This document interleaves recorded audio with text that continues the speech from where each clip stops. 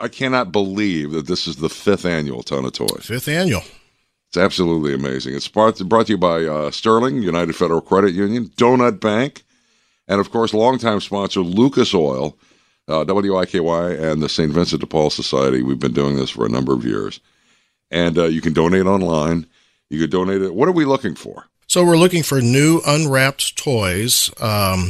Generally, some of the best things are, and we're going from ages of from infants all the way up to 17. Both boys and girls. And right. So there's a whole slew of things out there. And so when you start to think about, the largest number of kids that we have are in that, I'd say 12 and under range. Okay. And so you start thinking about toys, games, puzzles. We like to get things, I think, if we can play with the family. There's a lot of family games out there that are very easy. Sorry is one of my I love Sorry. favorites. Absolutely. Yeah, to play with my kids.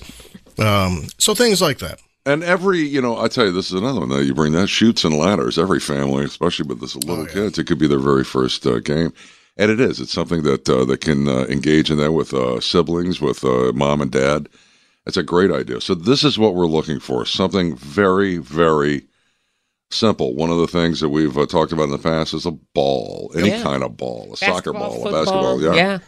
They can play with neighborhood kids. They can play with each other. And when we're talking about the kind of kids that we're serving here with St. Vincent de Paul, these are among our very poorest, Joe. These are folks that really, they're making decisions about, do I pay my utilities? Do I pay my, rent? Am I going to run late on that? And so, when you're budgeting and trying to come up with money for toys for your kids, it's tough. It's very tough. And all of us, we've been complaining about, the inflation and rising prices, but, it affects these people even more. In a big way, and that's it. In a lot of these cases, what you donate to Ton of Toys will be this child's only gift this year. So, something simple goes a long, long way. It's real easy to do. Now, we would love for you to pick up a brand new toy and drop it off at any of these locations, Sterling, any Sterling location, any Donut Bank, and any Lucas Oil Center, both on the west side and up on North Green River.